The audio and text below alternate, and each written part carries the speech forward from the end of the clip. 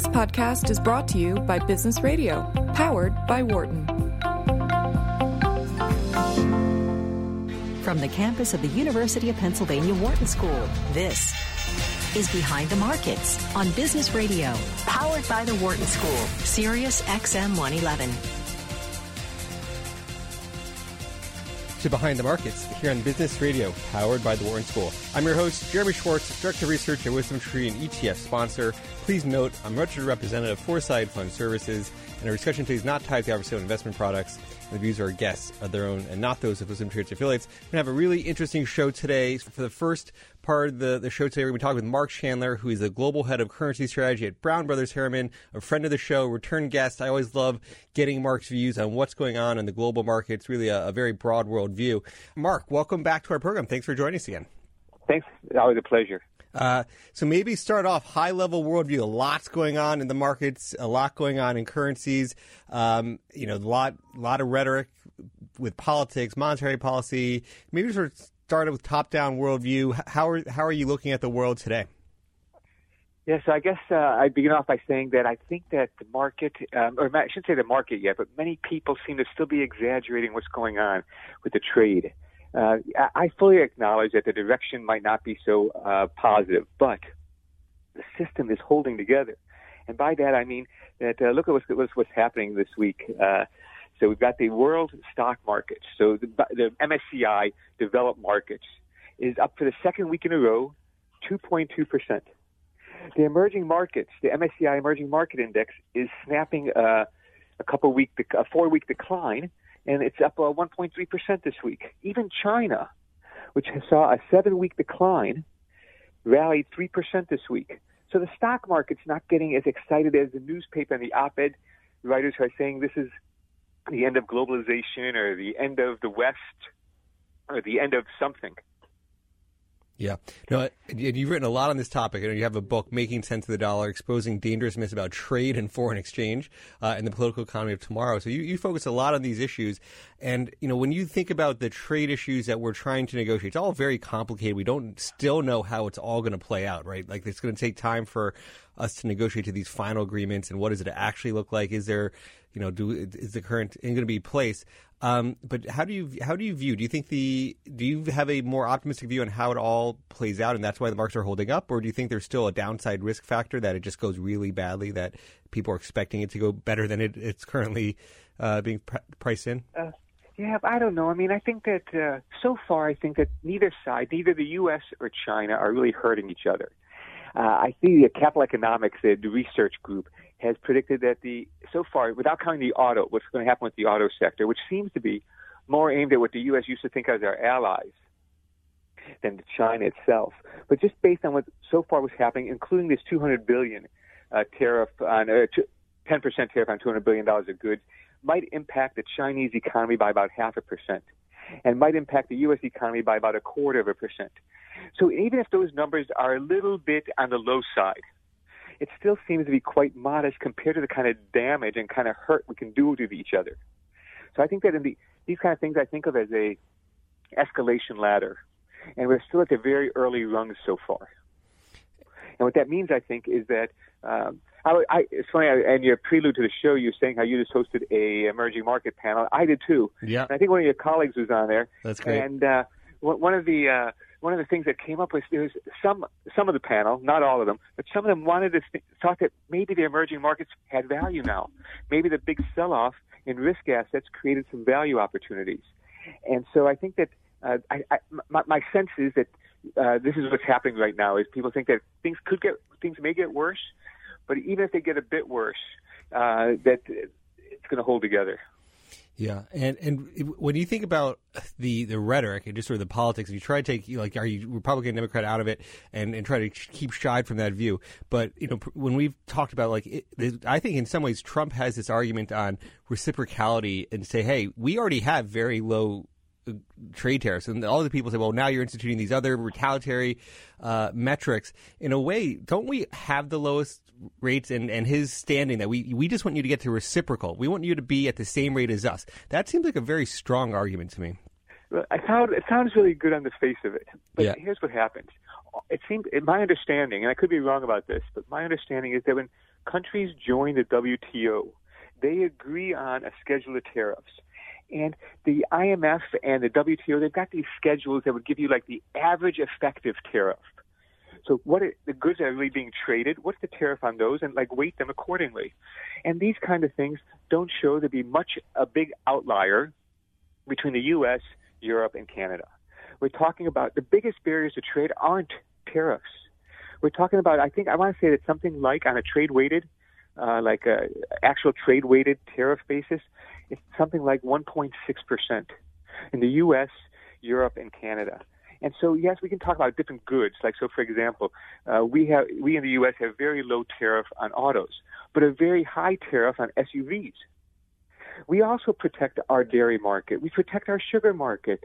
And so it matters like how, like reciprocity in general, but it might not be on every individual product. Right. So when the trade is one of the big topics of conversation, the other that's going on this year has been just the rising rates from the Feds for the balance sheet normalization. You've got Europe, Japan still doing, QE, although ECB is winding down potentially. How do you think about this monetary policy divergence theme? That's one thing we've talked with you about in the past. Like, what's your view on just global central bank policy, what that means for interest rates for currencies? Yeah, so I'm still in the big camp of this divergence, and I still think divergence has a ways to go. So for me, I'd say there's three big forces driving the markets right now. One of them will be this monetary policy divergence. The second one is the policy mix in the U.S., and let's talk about fiscal policy too. This tighter monetary policy, looser fiscal policy tends to be the like steroids for a currency. This is what the U.S. had when Reagan-Volcker. This is what Germany had when the Berlin Wall fell, and the West had a leveraged buyout for the East. This is a very explosive policy mix for the dollar, and it has all kinds of effects as far as sucking capital into the U.S. And then the third issue I thought was a driver is really immigration. And by immigration, I'm really thinking about what's going on in Europe, but I also think it's what's partly behind, or at least it's not behind fully where a lot of the energy comes from for Brexit, and that is wanting to get control of the border, thinking that they want to get control of the borders from the EU, which is thought to be forcing them to have a lot of immigrants. Yeah. So now last year, I would say we were starting to get towards this policy mix. Maybe the full fiscal thrust wasn't there, but I would agreed with you in that sort of combination. And we got a very weak dollar environment. Some of that's coming back now. Certainly in the second quarter was a very strong for the dollar. And do you think that was it just when I look at it from last year, it was just politics going much better than expected in the Eurozone, and that being one of the major factors? Any other explanations you have on last year and what could be the further catalyst this year for a continuation of that theme? Well, I think you're right that for me that last year the coming out of Brexit in June of 2016, U.S. election in 2016, and then people were afraid of all these European elections, and it became clear they weren't going to go this way or that way. I should say I'd say people were underweight the European assets and had to jump back in. But that it seemed to me like largely a one-off portfolio adjustment. And I think that what I worry about is that ECB has already told us they're not going to raise interest rates for a full year. By the time they raise interest rates, by the time they try to raise interest rates, what if the economy has lost some of its momentum? And, that's what's happened this week for the first time in this cycle is that I talked to a lot of our clients, and a lot of people were interested in when will the Fed's funds rate, what level will it peak at? And now I'm beginning to hear more talk, more thinking about when will the first cut come. And so this week, for the first time, the December 2020 Eurodollar futures contract, that implied yield, fell below the end of 2019 futures contract. First time the market's beginning to price in something like the end of the Fed cycle, beginning of the cut. Is that consistent with your view? Do you think it's a 2020 situation where we have to start cutting rates? Yeah, I'm thinking that we're really still late cycle, and that there's this fiscal stimulus is giving us this last push, and that the things like those late cycle things that your listeners could track themselves as well, is like a 12-month moving average of non-farm payrolls. This tends to peak in the middle of a cycle. It peaked in 2015. I find that the autos are also cyclical. 12-month moving average of auto sales peaked in 2016. I'm also seeing like credit card delinquency rates beginning to rise, also late cycle. Typically before the U.S. has a downturn, not only does the yield curve flatten or get inverted, but also we get a spike in oil prices. So I'm seeing like the constellation, if you will, are beginning to align, but not for right away, because I do agree that this fiscal stimulus is large, and we still have some in the system to work its way through. So when you think about how that ties into these different currency views, I mean, does it sound like you're still in that pro-dollar camp, given that combination that's still there, and this divergence theme, or do you have a more mixed view because of that? Hey, now we're going to start focusing when we start cutting rates. Like, how do you put that together? Yeah, yeah, I think that's a hard thing for a lot of investors, and I know at times always a challenge is keeping the different time frames. Sometimes you think you're losing on what should be a short-term trade; it becomes a longer-term investment, and so I try to keep the time frames different. So in the short run, I think that last couple of weeks we've had a pullback in the dollar, and that pullback in the dollar I think has run its course, and now I think we're beginning the next leg up for the dollar. I think that before this is over, I still think we're going to get closer to parity on the euro, and I think that we'll still see sterling come under more pressure. In this kind of mix, though, I find that the Canadian dollar typically does better on the crosses in a strong U.S. dollar environment. And say, starting as of, say, the second half of this year, the Bank of Canada might be the only major central bank that can keep up with the Fed in tightening. If the Fed goes twice here in the second half, like at least the latest dot plots suggest, Bank of Canada seems they can go one more time after raising rates this past week. And part of that, they've been sort of boosted by a little bit of the oil recently. Any other views of how that interacts with a view on oil? Yeah, I don't know. I mean, it's ironic with the oil, though. I think is that some of the problems with supply coming from Libya, coming from anticipation of Iran, is partly fostered by the U.S. And we've got gasoline prices now at 4-year highs. So for me, this is another late cycle development. But what I find interesting too, though, is that the U.S. Could be next year could be the biggest energy producer, and on the other hand, what I'm going to be fascinated by starting really September is I believe that's when China launched that RMB based oil futures contract earlier this year, and I believe in September they'll begin having physical delivery, and so I think this is going to be a boost, not so much for the RMB being a reserve currency or anything like that. But I'm thinking much more along the lines as another vehicle or a channel in which Iran could get oil out despite a U.S. embargo. So bringing up China, I mean, we talked a little bit on the trade issues for China, and we started off talking a little bit about the sort of weakness in EM currencies generally this year. Any view on how on China's outlook towards the implications for the rest of emerging markets and how you view China there? Yeah, I think that what a lot of people I think are seeing is like a wave of just rising protectionism, and that is definitely what's getting the headlines. But on the other hand, what's going to happen is I think that these tariffs are going to change trade patterns. So, I'll give you an example.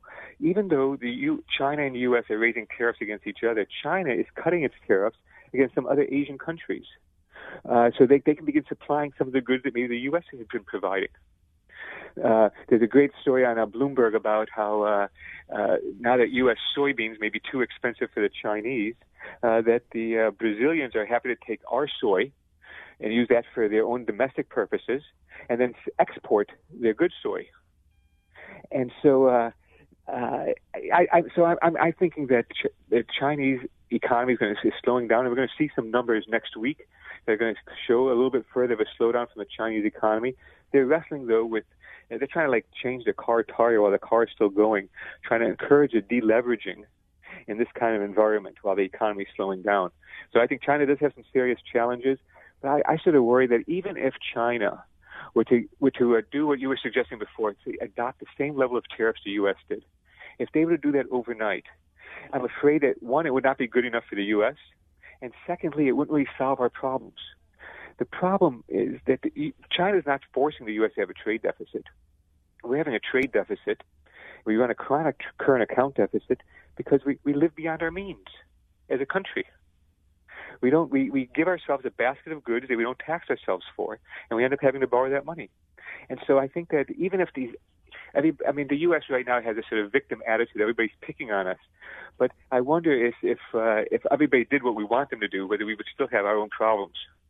Yeah, no, and I get that point. We had an interesting somebody running for I want to say for a House seat for House and seat in Congress from the 4th District here in Pennsylvania a few weeks ago, and he was commenting on the China situation on aluminum and the aluminum tariffs and saying, the reason why it looks like China's why he, in his view, they're supporting the market. They're giving free energy essentially to these aluminum producers. That's like the biggest cost of production in a lot of the aluminums. So there's some of this backstory things that we don't always see the full picture on. If that's a true statement, that they're supporting aluminum with that kind of support. Yeah, no, I think that's really the problem. Is that the biggest barriers, and that's I think was brought out too, is a lot of things that the U.S. complains about are not necessarily illegal under the WTO, and that's the challenge. Is that some of these practices, unfair subsidies, sometimes might not be illegal, but still unfair. And I think that's so I kind of think that under a different regime, that I think that you'd find that not only Republicans and Democrats in the U.S. could be united behind it, but many countries in the world would be united behind this idea that China has taken unfair advantage of the system. So it reminds me of a story, an article in the Foreign Affairs a couple months ago by Graham Allison, who's I think he's at the Kennedy School of Government. We've had him on the show about the Thucydides trap and the rise of China versus the U.S. and how that's all going to play out. Exactly. Yeah, I think that's just an interesting perspective that lets us take a step back from the nuances and take a look at like the big picture, what's happening. Yeah. We have about 2 minutes left for this segment here, Mark. Any parts of emerging markets you think people should be paying attention to? You think that sort of sold off with all of this discussion that might be opportunities that you'd be looking at? I think it's too early for Turkey. I'm afraid that on this emerging market panel, I think that there was one agreement what are the chances of 4 or 5 economists all agreeing, but they all agreed they didn't like Turkey. I like the Brazil story, though I think we have to get through the election. In general, though, I think that emerging markets is an asset class that is going to suffer a while longer, even if there's value there. I think they've got to get to deeper value. But I think that that's really the measure, I think, is not so much if an emerging market can be immune to these kinds of cyclical pressures, but how fast it can bounce back. And I'm actually, it might be an outlier now, but I'm a bit optimistic on Mexico. I think that the idea that AMLO is a closet socialist, I don't think does him justice. Any views on what the catalyst there is? Do people just come in and view that they're not going to do anything that negative for the economy? Well, I think that because that'd be my sense is that the excluding for the energy sector, I think we'll see that most of his program will be acceptable by international investors. What he's going to do with the energy is a different story if he tries to unwind some of the reforms. Very good. Mark Chandler, a BBH currency strategist. Always a pleasure catching up with what you've been doing, your views on the markets. Thanks for joining us on the call today. Thank you very much. Good luck to everybody. For more insight from Business Radio, please visit businessradio.wharton.upenn.edu.